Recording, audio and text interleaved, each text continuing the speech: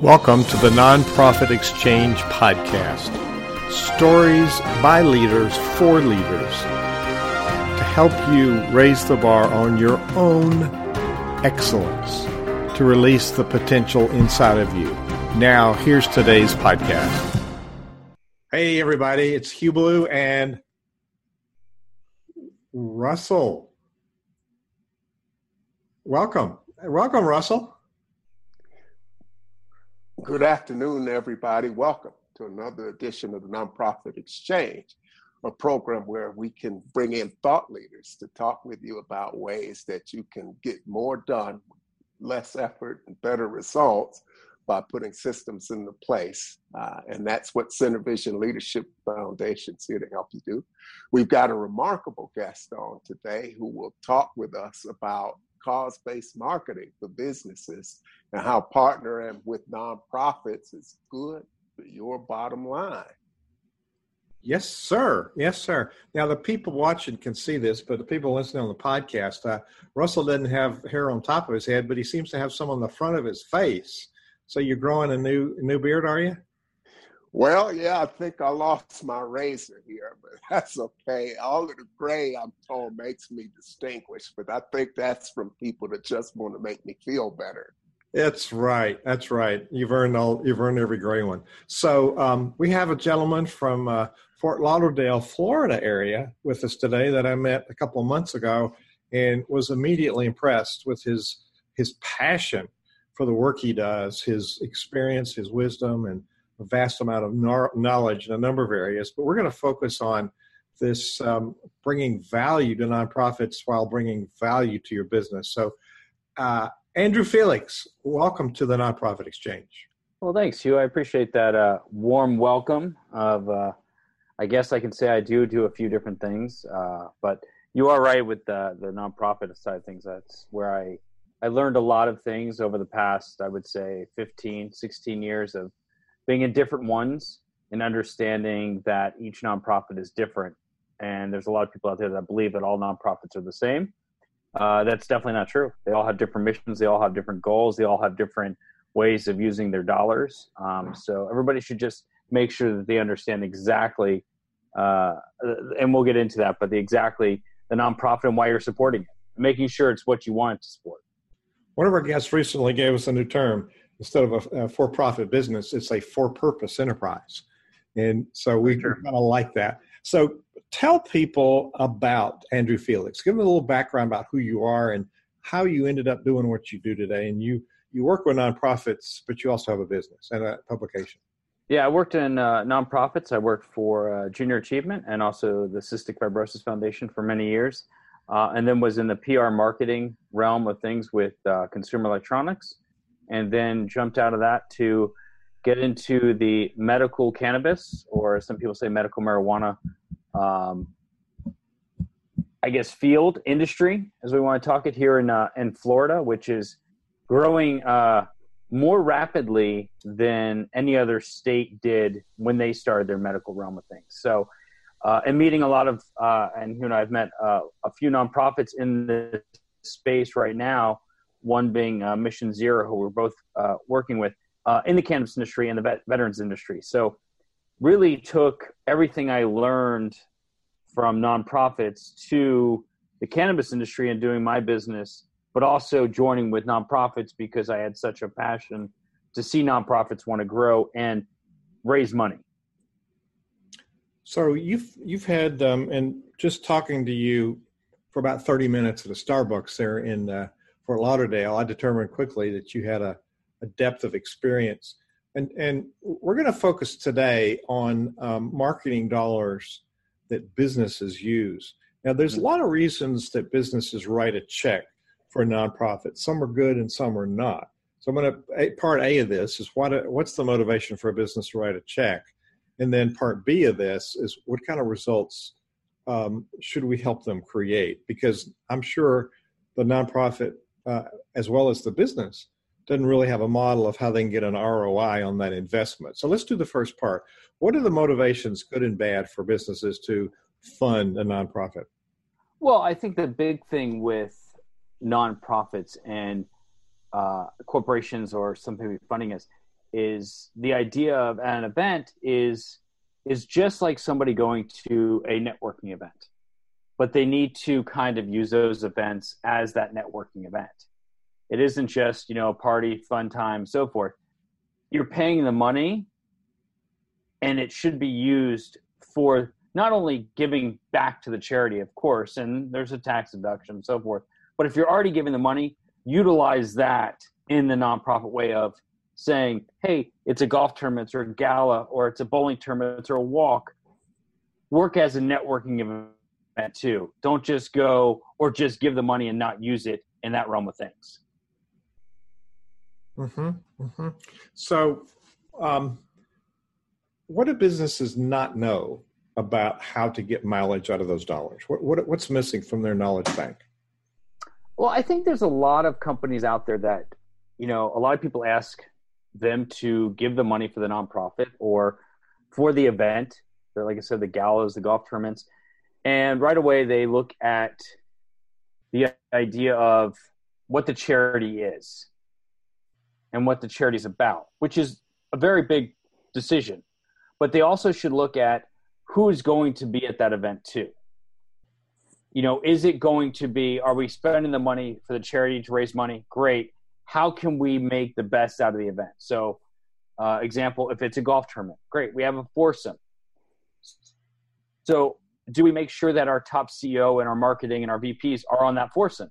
The answer is yes, because they're the ones that are going to speak to your company the best.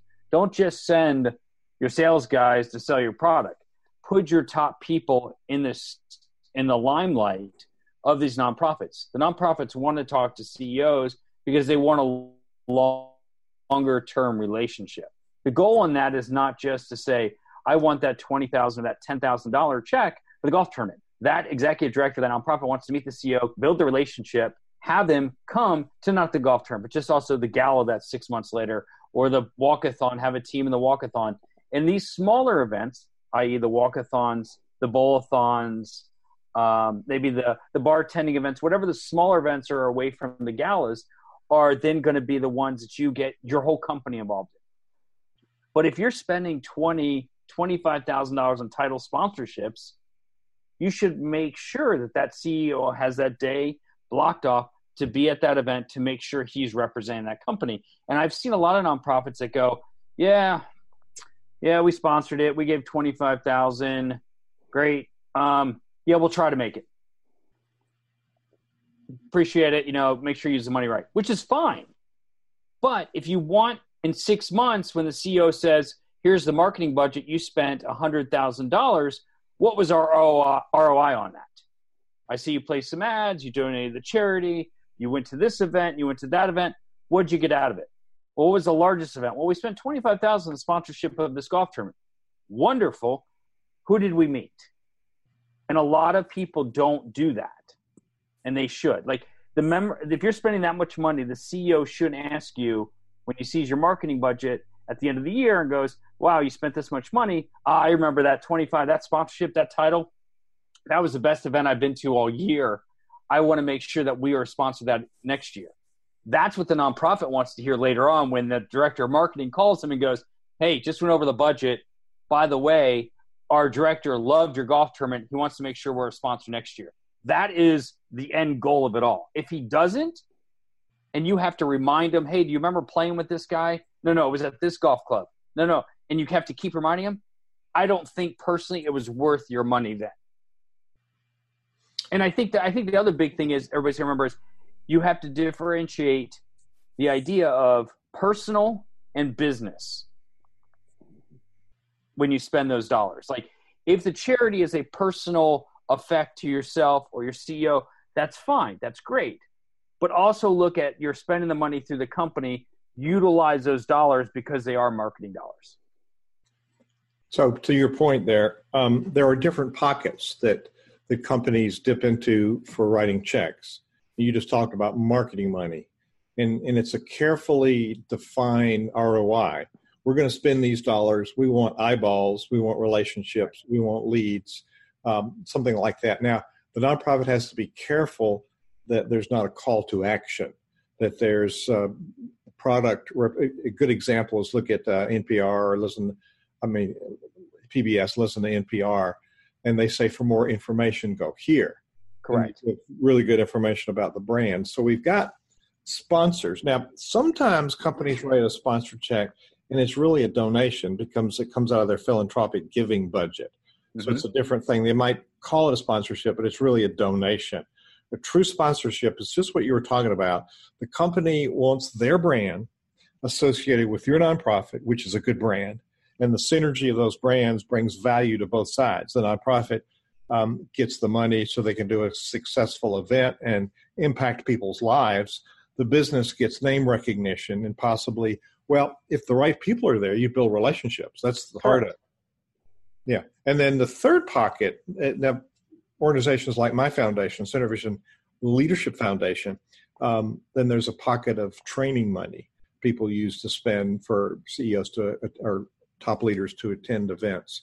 So there would seem to me, Andrew, that there's a sales side of this, but there's also a management side to manage the event for the sponsor to make sure they get what's written into that. Now, do sponsor documents, there's probably different kinds, but do they articulate what kind of signage, how many impressions, are there emails? Should a good sponsor agreement have some mechanisms, some rubrics in there to measure? Yeah, I think in your galas, your golf tournaments, and so forth, because those are your top events, that people are doing, or fishing tournaments down here in Florida. If you're taking the title sponsor, you've got the paragraph inside of there that says you're getting one foursome or 4 people on a boat or 4 dinner tickets, full page program. It lines out everything you're getting. Does it say you're going to get this many impressions, this such and such, this such and such? I don't think I've ever seen a nonprofit do that, but that doesn't mean that somebody's not saying in their thing, you'll be put on our website that gets this much traffic. You'll be in our newsletter that gets this many emails distribution. There'll be TV coverage of the event. I think that's going to be an after effect if when there's a recap of the event sent. But like you said, it goes back to the company saying what they spent those dollars from. And like you said, there's different pockets. There's marketing dollars. There's charity dollars or philanthropic dollars. And then there's, the leadership dollars. So if the money comes out of that charity dollars, do they care? But then again, then there's the marketing dollars. The marketing dollars, the answer is yes. But some companies, and the marketing and charity dollars are together. Some are together and they go, well, we'll divide them out at the end of the year and figure out exactly where we spent the money. But my whole opinion is if you still spend that money as a sponsorship or a donation, if you donate that money to charity and you say to them, this is going to research, this is going to care, and it's not going for any event, that check should be written, given to the charity, and so forth. If you're asked for an event and you give a donation, and out of that donation you become a title, presenting, gold, whatever sponsor, even though it comes out of the charity account, you still as a company should take advantage of that and use it for an ROI purpose. Mm-hmm. Because there's still parts of that, obviously, that you get a tax write-off for, but the things that like you said, the things that you get a use out of, so if it's a golf tournament, the golf cost, the dinner cost, the golf shirt cost, the golf hat, anything that you get is taken off, but anything else is still a tax write-off for a company. Well, and we want to go after advertising dollars because there's a limit on how many philanthropic dollars a company can spend. Right. And there's really no limit on marketing dollars. And really, the bottom line is they're both deductible because you're deducting the expenses of advertising from your profit. But it's purposeful expenditures. And so if I accept sponsor dollars, I want to interview, and I'm going to toss it to Russell here. He's really good about asking people what do they expect, and so there's a conversation around what would the benefactor, the sponsor, like to see happen, In a donor, they want to see impact on people's lives. Sponsor, they want that, but they're interested in what we're doing, but they're also interested in furthering their impressions, their brand recognition in the community. Now, Russell, you work with you work with a lot of nonprofits and have for years on funding. So why don't you pipe in here and give us some illumination, and then do you have some questions for our guest? All right, yeah, what we're talking about here is a value for value exchange. And it's up to nonprofits to communicate the value that they provide. That's part of the programs that I offer, is to try to talk about how you do that. And it's a conversation, it's a two-way conversation. But on both sides of that conversation, you have to look at what it is that you want to get out of the relationship. It needs to be something that's win-win. Sponsorship is a value for value exchange, and a lot of it is confused with donations. So nonprofits have to understand what value they offer. Does the business want to connect with their audience? Do they want to create goodwill? What sort of returns are you looking for? So that involves an involved conversation right up front, And it starts with nonprofits going out and seeking businesses that align with some of their values. And it starts the same way for businesses. They have to understand what a good project for them looks like.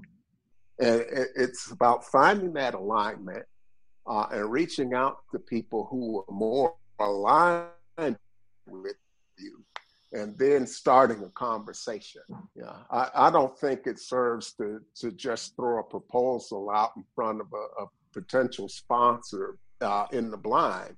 It's looking for somebody that may align with you, and then maybe writing a letter and saying, would you be open to a conversation?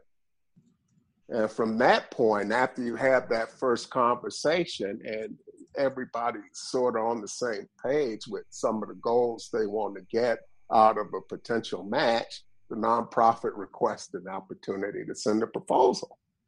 And from there, you look at stuff that's measured. But it's all about relationship building and doing good and being able to get out there.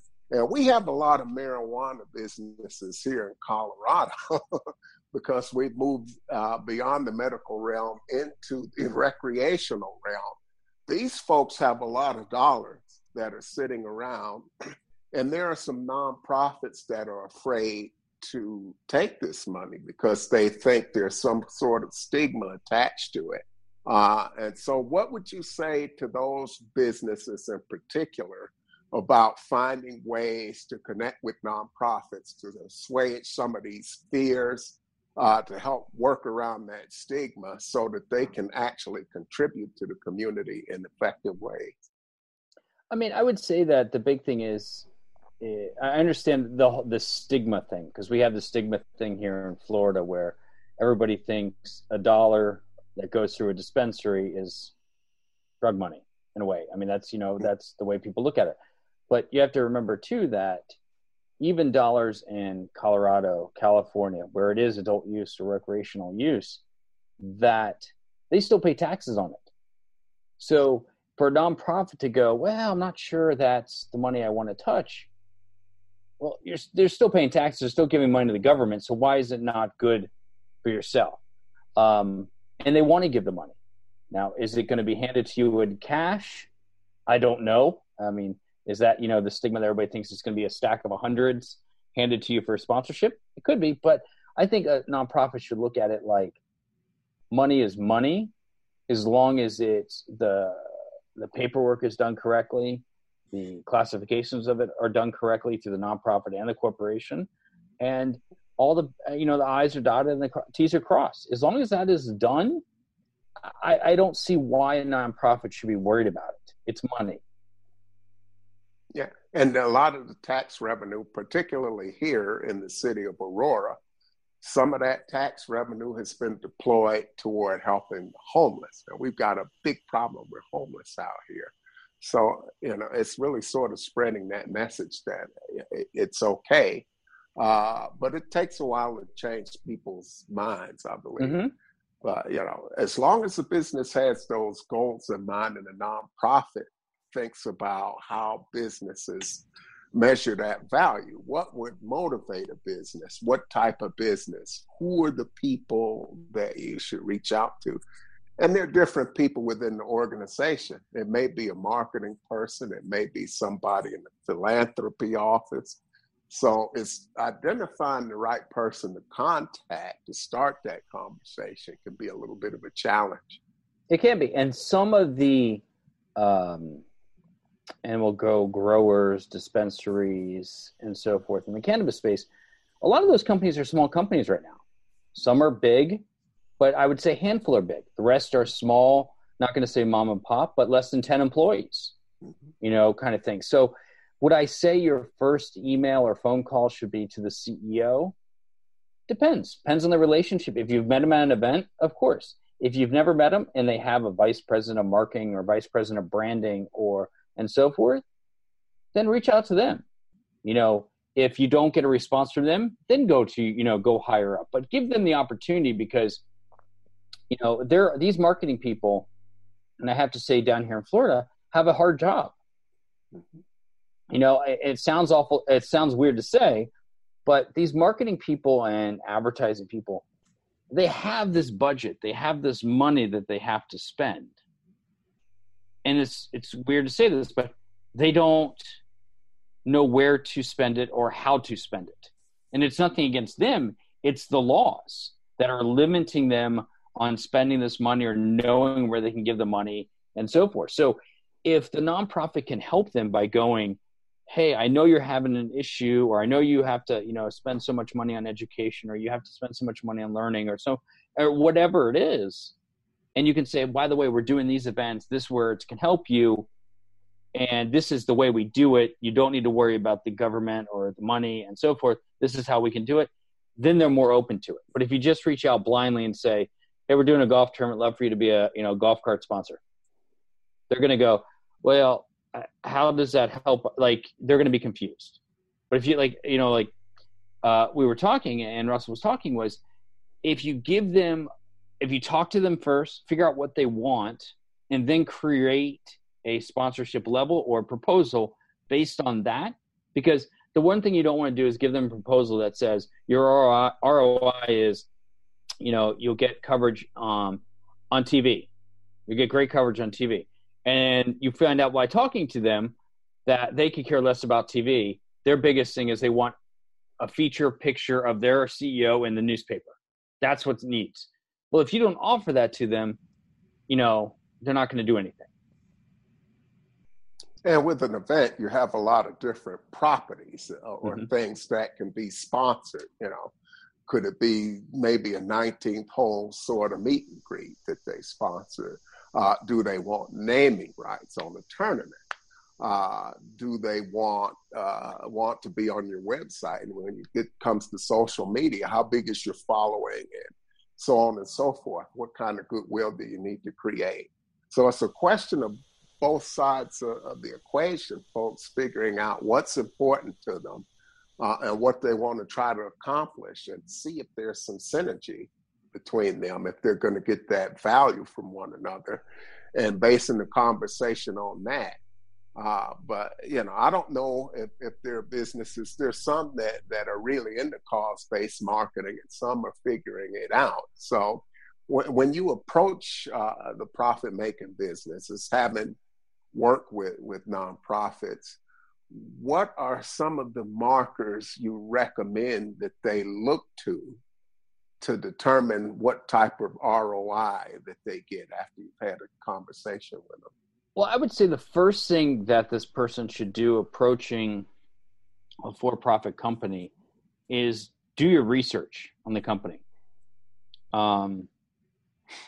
If you take a nonprofit that involves the lungs, Cystic Fibrosis Foundation, and so forth, well, if you're a vape or smoke shop, the CF person shouldn't go target that company. Even if they've got millions of dollars and have told you, I'm willing to donate, I want to sponsor your event, and your highest sponsorship was 20 grand. They're coming to you and they're like, hey, we want the title, but we give you 40 grand, 20 for the event and 20 as a donation. And trust me, the event people and the business development people at nonprofits, a lot of them get excited when that happens. They're like, wow, we're going to get $40,000. That's the greatest thing. And they don't think about the company it's coming from. And then they've got to backtrack a lot. And I think that's the first thing. So I would say research the company you're going to talk to. And also, understand when you get a lead, who that company is. That person might be like, it might be a smoke shop, but they might go, well, we're thinking about the CBD side of things. And they need to come right off the bat and go, we want to work with you. This is how we're going to work. And have a plan. So like if I'm a nonprofit, I'm going to a for-profit company. When I go to that meeting, I'm going in with my vision for that event and them involved. So if it's a restaurant, I'm going with the vision of, all right, we're going to have on the 9th hole and the 18th hole, we're going to have a table. We're going to have food set up for you. At the end of it, we're going to have food set up. We're going to have breakfast for them. I'm not going to walk in and go, hey, I'd love for you to be the food sponsor. Oh, well, how do you see it? Well, I'm not sure yet. I'll figure that out and let you know. Because sometimes you only get one chance with these guys. And when I say one chance, you should walk in there with a proposal based on your idea, ready to be signed. Mm-hmm. Because if they love your idea, you have it in front and go, you love that idea? Great. Here's the proposal. Love for you to sign it. Let's get started on it. Because if you go, all right, I'll put that in writing. I'll come back. I'll send it to you. You've lost them. You've lost them for a good 2-3 weeks of getting that commitment. So these are universal principles. We've honed in a little bit on the cannabis marijuana market, but you mentioned CBD oil and hemp products. That's legal in everywhere. All 50 states, yeah. Right, and that does not have the what's the chemical that's the hallucinogen? It has 0.03% of THC. As long as it has less than that, it's considered legal in the states. Okay. There are a lot of medicinal benefits, and there's been a lot of research, and I notice on CBD oil especially, and there's different formulations of medical marijuana. Russell and I have some ladies we know in Denver that have 50 or 60 formulations of healthy supplements that help people heal. So the particular project we connected on is this Mission Zero, where they're addressing veteran suicide. And Russell and I are both veterans, and every 72 minutes a veteran commits suicide in this country, 20-something a day, and it's a crisis. But they're creating a whole program around that. And Alex, Andrew, sorry, I did a contraction of Andrew and Felix, Alex. So that's my age and mental condition. Sorry, Russ. We got connected on an event that you've got some experience on. You've worked with different Rotary clubs and different nonprofits. And the particular event that you're helping with is a golf tournament, and you really know your stuff here. But it's not about a bunch of guys going to play golf, guys and girls. It's about creating relationships. And I see this as a strategic move for them because they're going to create relationships with a lot of high rollers and people of influence. So let's back up and talk about what's the value for charity doing an event like this, and what's the value for businesses to support an event like that, and social clubs like Rotaries. Well, I think the big thing is when a nonprofit does an event, and we talk about a golf event. If anybody ever plays golf, they know it's a foursome. There's 4 players on a team, or they're playing on a team, and they're going most of the time. They're playing best ball in this tournament, where they hit one ball. Everybody hits a ball at the tee, and everybody picks a ball. They play their ball from there, so forth until it gets on the green. But the point is, and I've said this for many years with golf tournaments, and there's some companies that agree with it and want to do it, and then there's some companies that don't. When you get a foursome, you go out on the course, and you're with your 4 buddies or your 3 buddies, and you're with them for 18 holes. So you're talking to your same guys, your same company, and so forth, throughout the whole day. You're not marketing, you're not networking at all during that day. You're maybe marketing at the breakfast before and the lunch after. So what I've said to a lot of companies is, if you buy a foursome or you get a foursome, that your CEO or your VP comes in place and you invite 3 clients or 3 people that work with your company. Or what I've said to some companies, and I've done it a handful of times at a tournament, is you buy a foursome, but you really only have 2 spots in that foursome. And the same thing with somebody else that buys it. You have 2 spots in one foursome and 2 spots in. So you commingle the foursomes throughout everybody. So that way, the whole 18 holes, you might be talking to somebody, a potential client or somebody that you know or so forth, and you're getting to spend 4 hours with these people and getting to know them. That's the way I believe you get the best value at a golf tournament, instead of saying, hey guys, I bought 2 foursomes and you guys are 1A and 1B. You tee off right after each other and you follow each other all day and you talk and you drink beer and you have a great time. Great. If you're talking about the same company, but you're not networking on that point. If you want to network at a golf tournament, you split up all the foursomes and you go, even if you have 2 foursomes, you say, put all 8 of my guys on separate teams, is the best way, and I think, to do it, because then you're getting an ROI, and you can say, each one of my sales guys, 7 of them, the CEO and 7 sales guys, played golf for 8 hours with 4 people the whole time. And they create friendships, leads, network, and I wish more golf tournaments and events would do that. I believe the same thing with a gala. If you're having a gala or a sit-down dinner, you have a whole table. Don't fill your whole table with your company.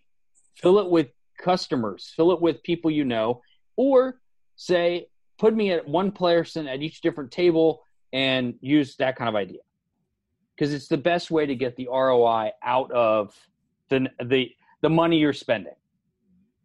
That's in addition to the signage, any particular messaging, scripts or verbal presentations, or any of the. Sometimes the sponsor plays a video at a gala. So there's numerous of ways, but that one, I wonder how many people don't think through that one. I mean, I don't think a lot of people, like I said, they think a lot. And like I said, I was a nonprofit for years, and the way it worked was, I had a title or presenting or something sponsor, and you said to them, the only thing you need from me is I need your foursome, the 4 players that are playing, and I need your logo. Thank you. We'll see you at the tournament. That's it. And the company goes, great, I've sent you my 4 people. I've sent you my logo. I'll see you at the event. They don't go, so are you guys doing a speech at the lunch? If so, are you mentioning our company? What are the signage? Do we get a T sign on this T sign? Is there a sign or a banner at the front with our logo on? Like, they don't ask all these. If you're doing a goodie bag, can I put a pamphlet in there? Like, they don't ask all the questions because they expect the nonprofit to ask them those questions. But I believe if you're getting involved in nonprofits, you should understand how busy they are in their business and go, hey, by the way, I know we're a title sponsor. Here's our logo. Here's our foursome. I've got a pamphlet ready to go in your goodie bag, and is there anything else you need from me? That's what you should ask. And it saves the nonprofit, and it helps you get more exposure because you're willing to help the nonprofit get it done. So it would seem to me that there would be some responsibility on both sides for creating that process. And if a nonprofit wants to have a steady stream of sponsors that are continuous, then they want to make sure that the sponsor gets good mileage from their dollars. And so having a checklist of here's the things we need to make sure that we talk about with the sponsor. I think businesses have somebody in marketing that should know this, but Andrew, I find a lot of people don't. And like I said, there's a lot, and the marketing people in a lot of these companies, I'll say it, are overworked, underpaid. Sometimes they've got 5 or 6 events a week. They've got these galas. They've got somebody pulling them about an ad in the paper. They got an ad on the TV. They're pulled in so many directions that they don't think about the golf tournament until they look on the calendar and they realize it's a week away. Oh man, I got to get my foursome together, and hopefully they have my logo. That's exactly what happens. The last week before a tournament, you get all the names, you get the logos, you're printing signs, and you're going from there.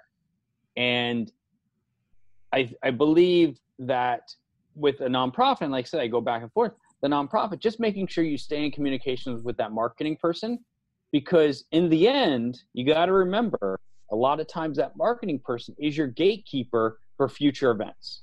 And if you make their job easier at your event, they're going to go the next time you come around for that event or another event, they're going to go, oh, guys, working with them is so easy. They help us take care of everything. They create our ad on the program. We don't have to worry about anything. So where do nonprofits go to learn how to? That's a huge value proposition. That's really, it's insurance money that business is going to want to come back again. Where do nonprofits learn how to? I believe when you sign on to a nonprofit, I believe a lot of them do their, wherever their head office is, they'll bring you up there for, I think, 2 or 3 days, and spend the money on, training you and so forth. Do they train you that depth and deep into something? I don't know. I know that they've always said, we'll spend the hour in this training session on nonprofit events. This is, our checklist for a golf tournament. Here's our checklist for this. And sometimes those checklists are, make sure you have all the signs, T signs, food donated, beverages donated, your golf shirts are done. So all that. But it doesn't dive into, when it says sponsors, it doesn't dive into making sure you have the logos, if you sold that sponsor, wait, you need pin flags. Wait, did somebody order the pin flags? Because sometimes on those title sponsors, you put so much in it to sell it, but you got to make sure that you have it all.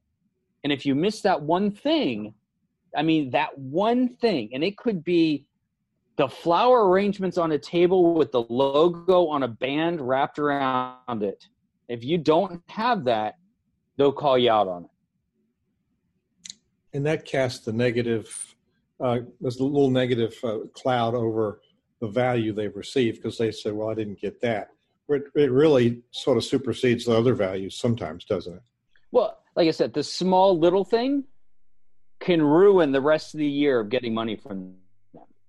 So the smallest detail, for example, like if you print a sign and you go to print with a sign, I know it's hard to do, but making sure that you have that email approval from the marketing person, this is the correct logo for the sign. We don't like to use the vertical logo. We like to use the horizontal logo on print. The vertical is more for social and TV. Well, if you put the vertical on print in the newspaper, in the program, on the banner signs, on the stock board signs, and the T sign, and their CEO sees it, the CEO is going to go to the brand manager and go, hey, why are they using that logo? And they're going to go, you're causing problems for them. They're going to remember that when you come back and ask them for more money. Mm-hmm. So Russell, it's got something bubbling up there. Well, this whole conversation is around the value for value exchange and who wants what. And that's going to take a little bit of education on both sides of the equation to have an idea of what do we want out of our cause-based marketing dollars for the company, and how can we provide value to the business on the side of the nonprofit. So those conversations are crucial. Sometimes it takes more than one. Certainly, if you got somebody that's ready to go and it's clear, and that happens by homework. I think a business like a nonprofit has to think about what would be a good fit and how they want to capture value, so that when they have this conversation, when they sit down, everybody's clear on what they want. And this is how you determine if it's a good fit. And then you can cross all the T's and dot all the I's.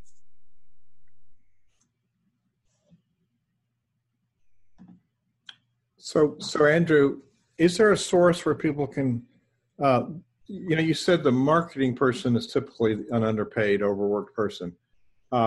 That's also true of the nonprofit executive director. That's true in all nonprofit and all levels of, from bookkeeper to development directors to event people to assistant vice presidents, to executive directors, assistant, like all of them, even the presidents of nonprofits, I believe some of them are, underpaid and overworked. But sometimes and streamlining your communication. So I always believed in nonprofits using templates that were easy to fill in, easy for people to check off, to forms. So like if you had a sponsor sign up for an event, you would basically send it back a form. And here are the 10 things that I need from you and so forth. Please send it to me when you can.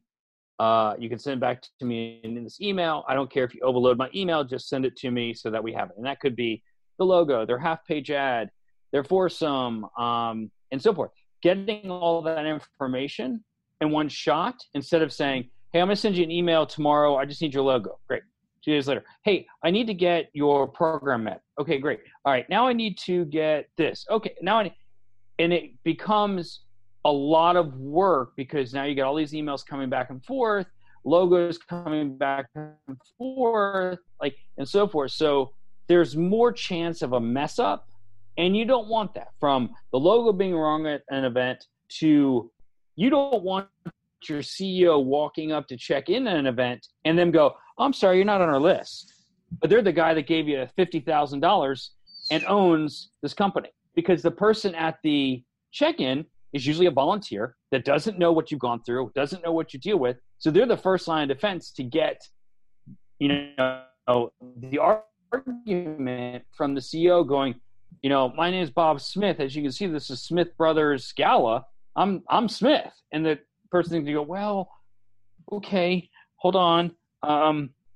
You're not on my list still. Then they're radioing somebody and then they're coming up. And then the not only the marketing person from the Smith company, but the marketing person from the nonprofit comes up and they're so sorry. And now you've got the CEO upset as soon as he walked in the door. So just making sure you've crossed your T's, as Russell said, cross your T's, dot your I's for every little thing. And I'm talking from name tags, a name misspelled, to the logo not being right, to the CEO's name not being on the list. Those are deal breakers, aren't they? Everybody doesn't think about, if you don't have a name tag with the CEO's name on it, because maybe you didn't think he was coming, print it anyway. Because when he shows up and goes, I didn't tell anybody I was coming, but you got a name tag for me? That's pretty impressive. Those little things matter. Or if you're at a golf tournament and the CEO says, hey, I can't make it, but then, at the 12th hour, somebody calls you and says, hey, CEO is actually in town. Any chance he can get out there and play golf, or he can get out there to the gala? You find a way to put a table out there, or you put a golf foursome together and you find 4 people to play with it. Mm-hmm. Or you say, yeah, got a foursome, invite 3 people. Well, it doesn't have everybody. No problem. We'll fill it with good people to play with. Great. You fill it, because he'll remember that more than he'll remember if he was on the list and he was already there, he was at meetings and so forth. He'll know you bent over backwards. He'll thank you at the end. And as soon as you get that thank you, you go, really appreciate all your support. Would love the idea of you being a part of this next year. Yeah, you know what, Andrew? We'll be a part of it. That's I guess you could summarize that as building goodwill. Mm-hmm. It is. So there's so many little things. So you got these people, the marketing person and the person that's handling the sponsorship with the nonprofit. It might not be the executive director, it might be the development person. Mm-hmm. And so they're both stressed out, overworked, and maybe they're carrying too many hats, wearing too many hats. So the development person might be running the golf tournament, so they're spread thin. So there really needs to be some way to pay attention to these details on the nonprofit side. And so, Russell, what do you think? And you worked on the inside of a reservation for years doing funding. Did you work out some systems that were helpful?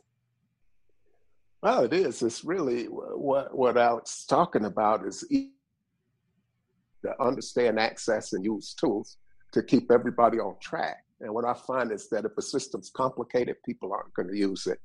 A confused mind always says no. So it's really important to have sort of that understanding of what you want out of that type of thing, and deciding what does a good value exchange looks like. on the side of the business. What are the things that we want? Nonprofits have to understand the types of ways that they can provide value that are in line with what the company wants. And so a little bit of it can be a learning process, and it's every bit as difficult, if not more difficult, to figure out how you're going to deploy that money when you're writing a check as it is to get a check or some other type of service. Is it a media sponsorship? Is it, what type of arrangement is it? So many things to think through, but, having good customer service is something that needs to be thought through all the way around. And that's been the experience that I've had. Sometimes they work and other times they don't, but it's critical to look at all of these relationships. And I think going back on according with Russell with relationships, it's true. Is because your big thing is your executive director is your face of your nonprofit. They are the face. They're the person that everybody knows. They're in the community. The mayor knows them. Everybody knows. When your executive director gets to your event, she might not know all the people that you've been dealing with, all the big wigs and all the right people.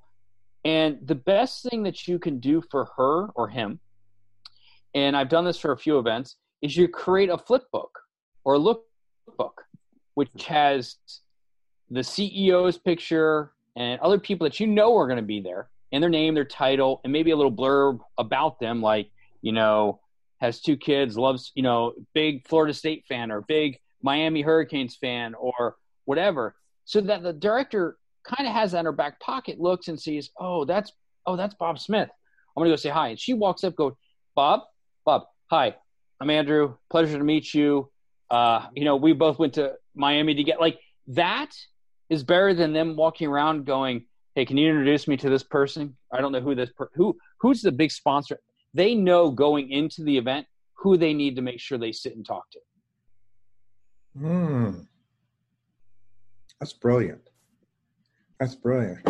So I'm thinking through this. It's sort of, what do you call that book? A flip book? Either a flip book or a lookbook kind of thing. It has like a headshot, and everybody can get the headshots offline, get all the information about the person offline, and it's just create a Word document, put them all in there, print them out. So who makes it and who's it for? The nonprofit development director or an intern with the nonprofit spends, 2 or 3 hours.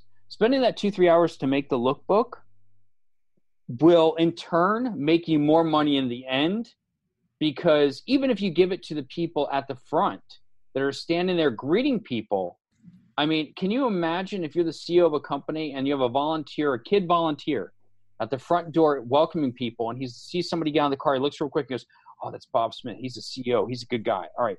Closes the book, puts it away. Guy walks in and goes, hi, Mr. Smith. Thank you so much for being a big part of this event. We really appreciate it. 1, he'll be caught off guard. And 2, he'll be like, wow, they did their work. This is an organization that we should be a part of. That tip is worth its weight in gold. Oh, yeah. That happened to me recently in an event. Oh, I said, hi, I'm Hugh. I know who you are. Thank you for being here. And, this is where you need to be. Here's your name tag.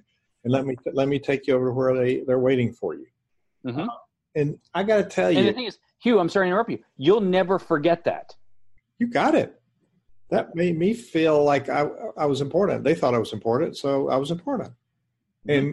And you might be a president of the company, and you don't want to go in somewhere where you've signed a check or authorized a check that was pretty substantial, and people don't have a clue who you are. That is bad. That's bad leadership on the side of a nonprofit. So we're talking about installing really good business principles into the nonprofit that you run. So it is a tax exempt business, really, because we got to generate more money than we spend. We call it profit. It's cash that we then repurpose for the work of the giving impact that we're wanting to do for humanity. So you made these books, and the word we haven't said yet is for volunteers, staff and volunteers. So we're working together on this golf tournament in Florida. I still working together. You're the one carrying the weight. I'm helping with them think about their leadership And this is really helpful for me to think about how to support them and the things they need to think about. But we also connected with a university in the area, and they have a golf school, a college golf, and they have volunteers. And so one of the big success factors, and you've worked with Rotaries too, I believe, in some of this. And I'm a Rotarian. Here's my Rotary thing. And Russell is an optimist. He also belongs to the Optimist Club. So there's real value in people that are anchored with common values and common purpose and common passion coming together. So talk about the empowerment and engagement of volunteers, if you will, a minute. Yeah, I mean, I think volunteers, if you run a nonprofit or you're part of a nonprofit or you're doing an event for a nonprofit, and you think you can do this event without volunteers, find a new line of work. I mean, and if you think you can run an event by yourself, I don't care if it's a bar, little restaurant networking thing, and you can do it by yourself. Have 2 or 3 volunteers there. Most of the time, those volunteers know your nonprofit, are affected by what your research is. Sell your nonprofit. So if you're with the American Cancer Society, Breast Cancer, Cystic Fibrosis Foundation, and so forth, having a patient there or having somebody there that lives and breathes it, you live and breathe it, but you might not be affected by it. Now, if you had a family member affected by it, great. Having somebody there and your volunteers means more in gold to anybody than anything else in the world, because they're going to work harder than anybody else. If you've ever been to an event, you've got your 5 employees from the nonprofit, you've got 25 volunteers. Those 25 volunteers are running laps around your 5 volunteers or 5 workers, because your 5 workers need to spend the time talking to the donors. They need to be out there smoozing, talking, hey, thanks so much. Hey, it's great to see you again. They don't have time to sit at the registration table, checking them in, welcoming them, getting their golf bag tag on. They don't have the time to sit there. They need to be worried about the event becoming amazing and not the stuff that is the face-to-face communication of checking somebody in, to giving out a goodie bag, to making sure they have water in their golf cart, to making sure they have their name tag on. That's not their response. I'm not saying it's not their responsibility. It's not their job at an event. That's why you have the volunteers. And like I go back to, if you think you can do an event and you don't need volunteers, you're wrong. We call them servant leaders in our work. We a good friend back and then give them an assignment to go with. And I'd like to point out, we're talking about golf tournaments, this particular segment, but really, I ran a road race 2 weeks ago. I ran one a month ago in San Diego. I ran one in Lynchburg, Virginia, where I live. And we had one of the highest concentrations of elite runners because it's such a tough course. You start out by going a mile downhill, the rest of it's uphill. And there was 1 volunteer for every 4 runners. There was 1,000 volunteers. And I got to tell you, having people lined up every 4 or 5 feet along the median, because we were running out in the 4-mile race and the 10-milers had been out and were coming back. So they were between us, but they had these signs. They were giving us high fives. They were at the water stations. So I was really, really impressed at the engagement level of every volunteer. And so when you're talking about empowering the volunteers, there's a whole program there to nurture and to train for success. So Russ is nodding his head, and I think I cut you off, Russ.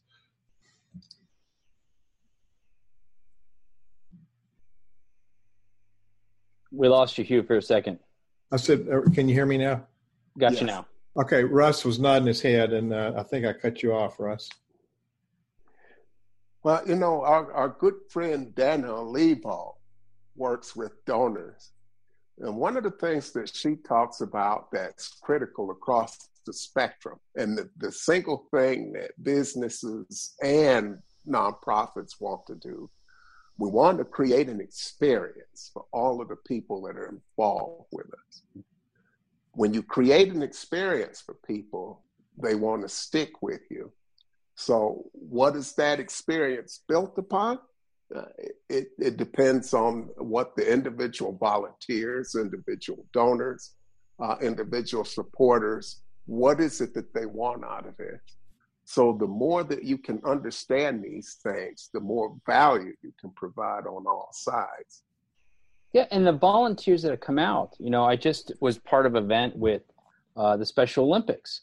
And some people don't know when they come to this event, what the nonprofit is. Obviously, some people know what Special Olympics is, but some people might not have a clue what cystic fibrosis is.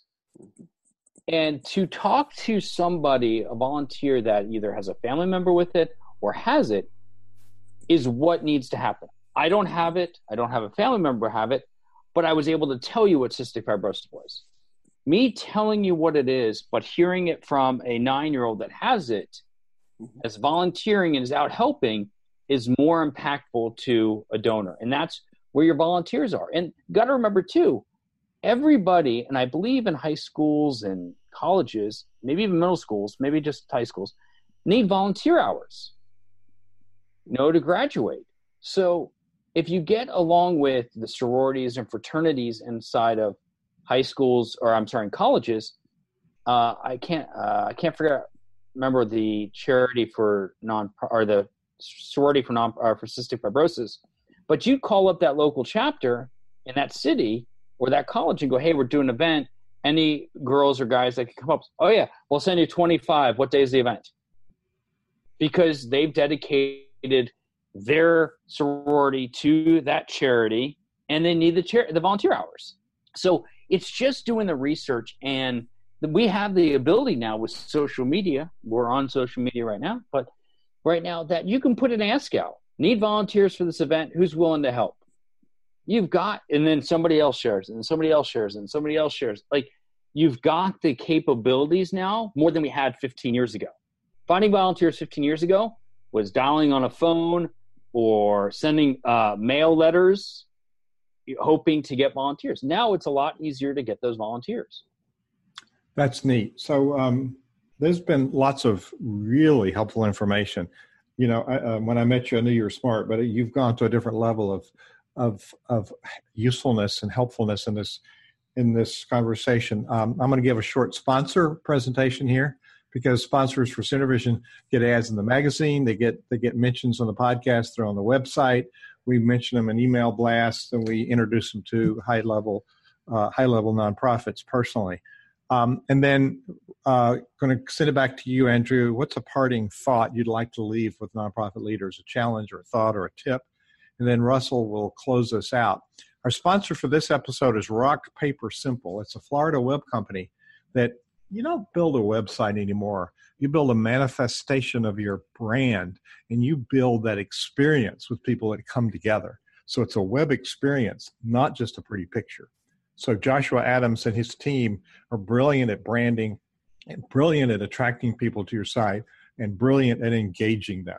So if you want to engage your members, you do it in person, but you also want to do it virtually. rockpapersimple.com/Hugh. There's special offers for people listening to the podcast. rockpapersimple.com/my name, HUGH. So Andrew, what is a thought you'd like to leave with people as we wrap up this really great interview? I just think if you're on the nonprofit side of things, just, you get excitement when you get that sponsor. Just step back, take your time, really understand the event that you want, envision the event that you want in the end, and know that if you have a perfect event, what it looks like, and then go find those people, from volunteers to donors to sponsors to people in your office, that will make sure that that event is what you want. And on the side of corporations, the same concept. Find the events that you believe will give you the biggest ROI, no matter what dollar amount you're spending or where it's coming from.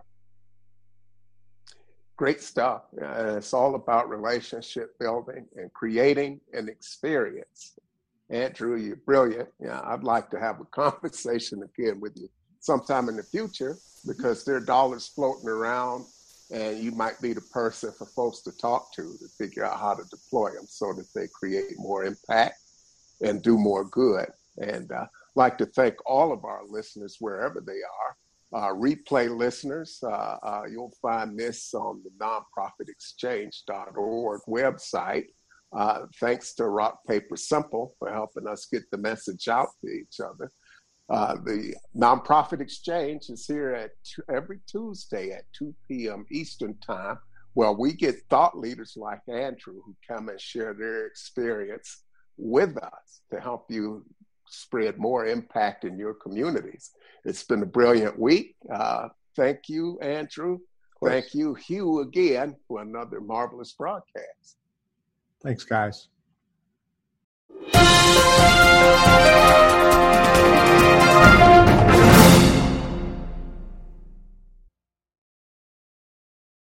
This podcast is a part of the C-Suite Radio Network. For more top business podcasts, visit c-suiteradio.com.